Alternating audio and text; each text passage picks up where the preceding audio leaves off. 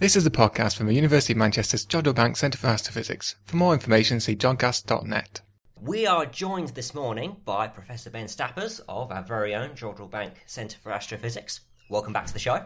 Thank you. You are head of the Pulsars and Time Domain Astrophysics group here at JBCA. For the benefit of our listeners, could you explain a little bit about what that entails, what areas of physics that covers?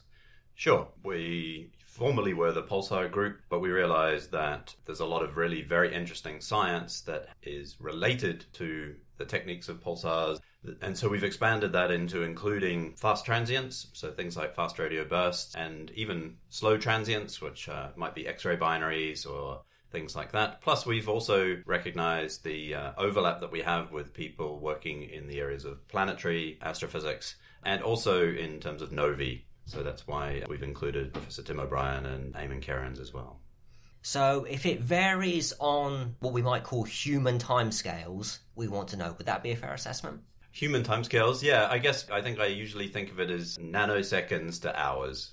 You've been on the show a couple of times before talking about your research into pulsars, but that was a few years back. And since then, you have now formed the MeerTRAP consortium, based here at JBCA. Could you tell us a little bit about that, what you're up to? Sure. MeerTRAP is a European Research Council funded project through an advanced grant. The main aims of the program come from the two halves of the name. So the Meer part comes from MeerKAT, the SKA Pathfinder telescope that's being built in South Africa. And the TRAP part stands for transients and pulsars. So the idea is to carry out commensal observations with the MeerKAT telescope to try and find new radio transients from basically 0 seconds up to 1 second. There is a sister project called ThunderCat, which looks at sort of seconds to longer timescales. And then we're also looking for pulsars in that commensally obtained data. Okay. You've mentioned the phrase commensal surveys here, which is, as I understand it, a key part to this whole undertaking. What do you mean by that?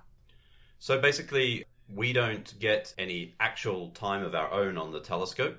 What we rely on is the kindness of the people operating the so-called large survey proposals, or large survey projects, I should say. Those people will get given time on the telescope, and the idea is that we simply piggyback on those observations. So they have kindly said we can look at all the things that vary rapidly in the data that they are acquiring. By doing that, we optimize the science return from any given hour spent observing the sky. Okay, well that sounds like an effective approach. Yeah, we think so. You know, it relies on us providing all of our own instrumentation, all of our own software, but we work very closely with the MeerKAT team to interact and make sure that our systems are able to talk to their systems. So you are having to develop your own systems in-house to be able to do the science that you want? Yeah, that's right. So we, in July last year, delivered a very large supercomputer to the location of the MeerKAT telescope in the Karoo in South Africa. It's in a very nice building that they have there, one of the best server rooms I've ever been in, actually. And that supercomputer, it consists of a large number of compute nodes, graphical processor units, and that will process the data in real time. So that's part of the crucial aspect of this is the data rates, because we're spending maybe of the order of, in total, something like 20,000 hours on Sky over the next few years. There's no way we can keep all that data, so we have to process it in real time. And to do that, we need a very large computer. So it's a question of storage more than anything. Yeah, it's just not feasible for us to store the raw data. So one thing we've not talked about yet is MeerLICT, which is another telescope that is working with MeerKAT. Why does an array of radio telescopes need a small optical telescope to help it out?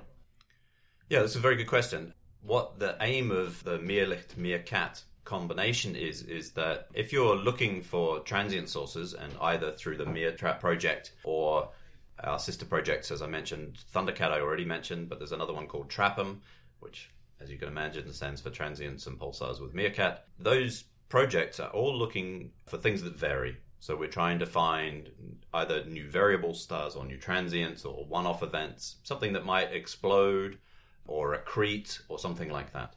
Usually the evidence for that is not restricted to a single wavelength.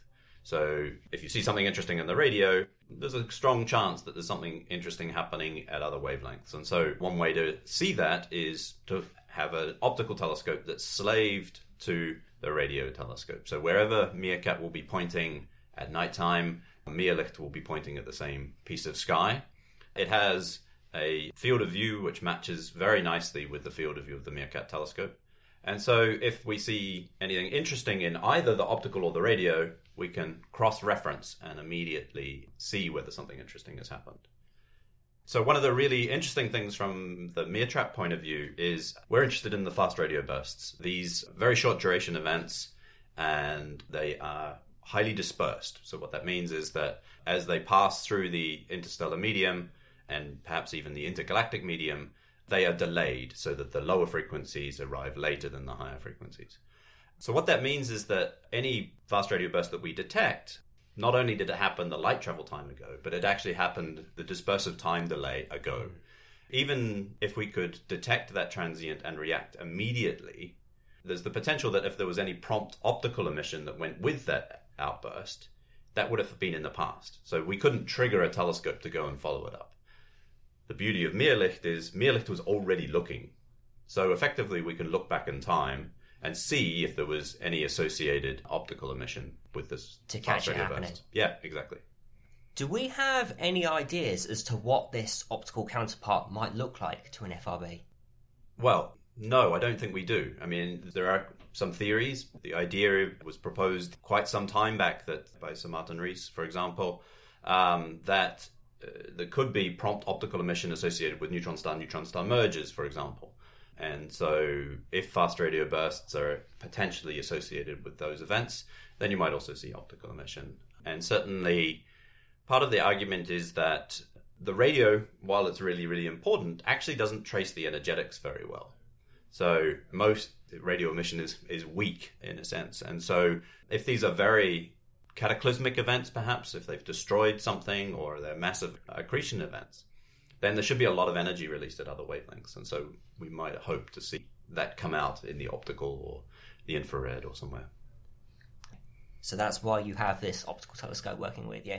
Yes, exactly. So, because I went back through and looked at the stats for MeerLicht, and it does look very impressive. It's a 100 megapixel camera they've got on the back of this thing. Yeah, it's super impressive. I mean, the images are just unbelievable when you realize that I think there's one of the launch images, so the first light images, has more than 1 million stars in it. That is impressive. Yeah. So, because you were at the inauguration of the MeerLicht telescope in South Africa, weren't you? I was, yeah. I was actually lucky enough to go to both the inauguration of MeerLicht and MeerKAT. Really very, very amazing events. It was just a huge privilege to be part of the sort of transformation that's going on in terms of the science there. So, straying away from the science for just a second, what are those events like? Is there a bit where the PI cuts a big ribbon with a pair of novelty scissors? In both cases, it's not the PI that gets to cut the ribbon. In the case of the MeerKAT telescope, it was the Deputy President of South Africa, because it's a massive project. And in the case of MeerLicht, it was a representative from the ministry who got to do that. So, yes, the PI stands by beaming, of course, being extremely happy that their instrument is now open. But the privilege of cutting the ribbon, as it were, goes to important officials. Well, I suppose that makes sense, because we had Doctors Bernie Faneroff and Rob Adam, who of course are both involved with the SKA, on the show a while back, and they talked about the importance of the SKA to South Africa and African astronomy as a whole. So it makes sense that they should be involved in that. Oh, definitely, absolutely. I mean, without their input and their support and their financial support, these things just wouldn't happen. So it's absolutely essential that we give them the honour that they deserve for that. And so another thing that Rob Adam mentioned at the Faneroff lecture, I believe it was the importance of field testing prototypes for big scientific projects like this. And both MeerKAT and MeerLicht fit into this philosophy quite well, because they are both precursor telescopes. So could you maybe tell us a little bit about that, what the future might bring for these projects? I can try, certainly. I 100% support what you mentioned that Rob Adams said. In fact, MeerTRAP itself is, I think, now the third in their line of prototypes. They had a single dish as a demonstrator first, then they built Cat 7, and then they went from Cat 7 to MeerTRAP. And MeerTRAP itself it's a precursor, but it's also going to become part of the SKA mid telescope. So mid meaning mid-frequency range. And so it's been an incredibly important demonstrator and technology proving ground for a lot of the SKA technology. And MeerLicht itself is the first of a series of telescopes that make up the array of telescopes, optical telescopes in this case, distributed around the world, called BlackGem. And BlackGem has as its goal to follow up gravitational wave events. We know we've already seen from the one neutron star merger that has happened so far. Not the only one that's happened, of course, is the only one we've detected so far. There was associated multi-wavelength emission. And the idea of BlackGem is to follow up many more of these gravitational wave events, because typically they're so poorly localized that you need to be able to look at lots of parts of the sky to be able to see if there's any optical emission. So the BlackGem team, it sounds like, are dealing with a similar problem to yourself, trying to follow up events that are poorly localized on the sky, that go off suddenly. Yeah, that's right. For us, actually, fortunately, because MeerKAT is an array of radio telescopes itself, our localization is actually quite good. We still have a bit of a localization problem, but in our case, we're trying to localize things to within a location in a galaxy, whereas LIGO, for example, has many degrees of sky in which the events might have occurred. So slightly different scales, but similar problems. Both of these telescopes are now on sky. Have you found any particularly new or exciting transients so far? Yeah, so unfortunately, we aren't yet. While the telescopes are on sky, we aren't currently on sky yet with the MeerTRAP project. We have, as I mentioned, we delivered some hardware in the middle of last year. Spent the last couple of months testing that hardware, making sure it's all working, developing our pipelines, rolling our pipelines out, and interfacing with the MeerKAT system. As you can imagine, a system of 64 dishes, large correlators, very sophisticated, and a large amount of data is flowing around. So interfacing with them is challenging, and that's what we've been working on. But we're hoping to get on Sky soon. Okay. Well, I'm sure we will all be keeping an eye out for that. So it's this building up of infrastructure which I presume will pave the ground for the SKA when it is eventually completed. Yeah, that's the idea. Certainly we are benefiting here in Manchester and in the UK from the work that we're doing for the SKA as well. So certainly we're involved in designing and developing things for the SKA, and that's informing what we're doing on MeerKAT. And then when we can actually take what we learn in the field and turn that back to inform our design. So yeah, there's a nice synergy there between what we're doing in the field and what we're doing in the design room, as it were. Yeah, that makes a lot of sense, because it is difficult to overstate the hopes and expectations that are being placed on the SKA when it does eventually come online. I don't know where you want me to go with that one. It's okay, you don't have to go anywhere with that. I mean, here in Exoplanets, we have our own golden goose in the shape of James Webb, so we are also guilty of that to an extent. I think you've got to recognize that the SKA is an ambitious project. It has a lot of different and varied science goals, and I think it will be an absolute revolution in radio astronomy. But all of these projects are incredibly challenging. But it sounds like you and your team are well placed to help make that happen. Well, we're certainly keen to be involved. We have been involved in the design process, and we look forward to being involved as we move into the construction phase, if that's possible. I've got one last fun little question to close this out with. So you're still obviously very interested in pulsars, and there's always a pulsar of the week discussed at JodBite when the group all heads out there on Tuesdays. Do you have a favourite pulsar? And if so, which one? I probably do. It's simply for the fact that it was a large fraction of what I did in my PhD thesis. So that would be PSR J2051-0827, which is an eclipsing binary millisecond pulsar. So it's one of these pulsar systems which the pulsar itself is rotating very rapidly. It has a very small companion star. Something like 0.025 solar masses is the minimum mass. and it eclipses the radio emission from the pulsar for approximately 10% of the orbital period. It's part of the whole spiders category of pulsars that your listeners may have heard about. These are either known as the Black Widow systems, which is what 2051-0827 falls into the Black Widow class because of its low mass companion.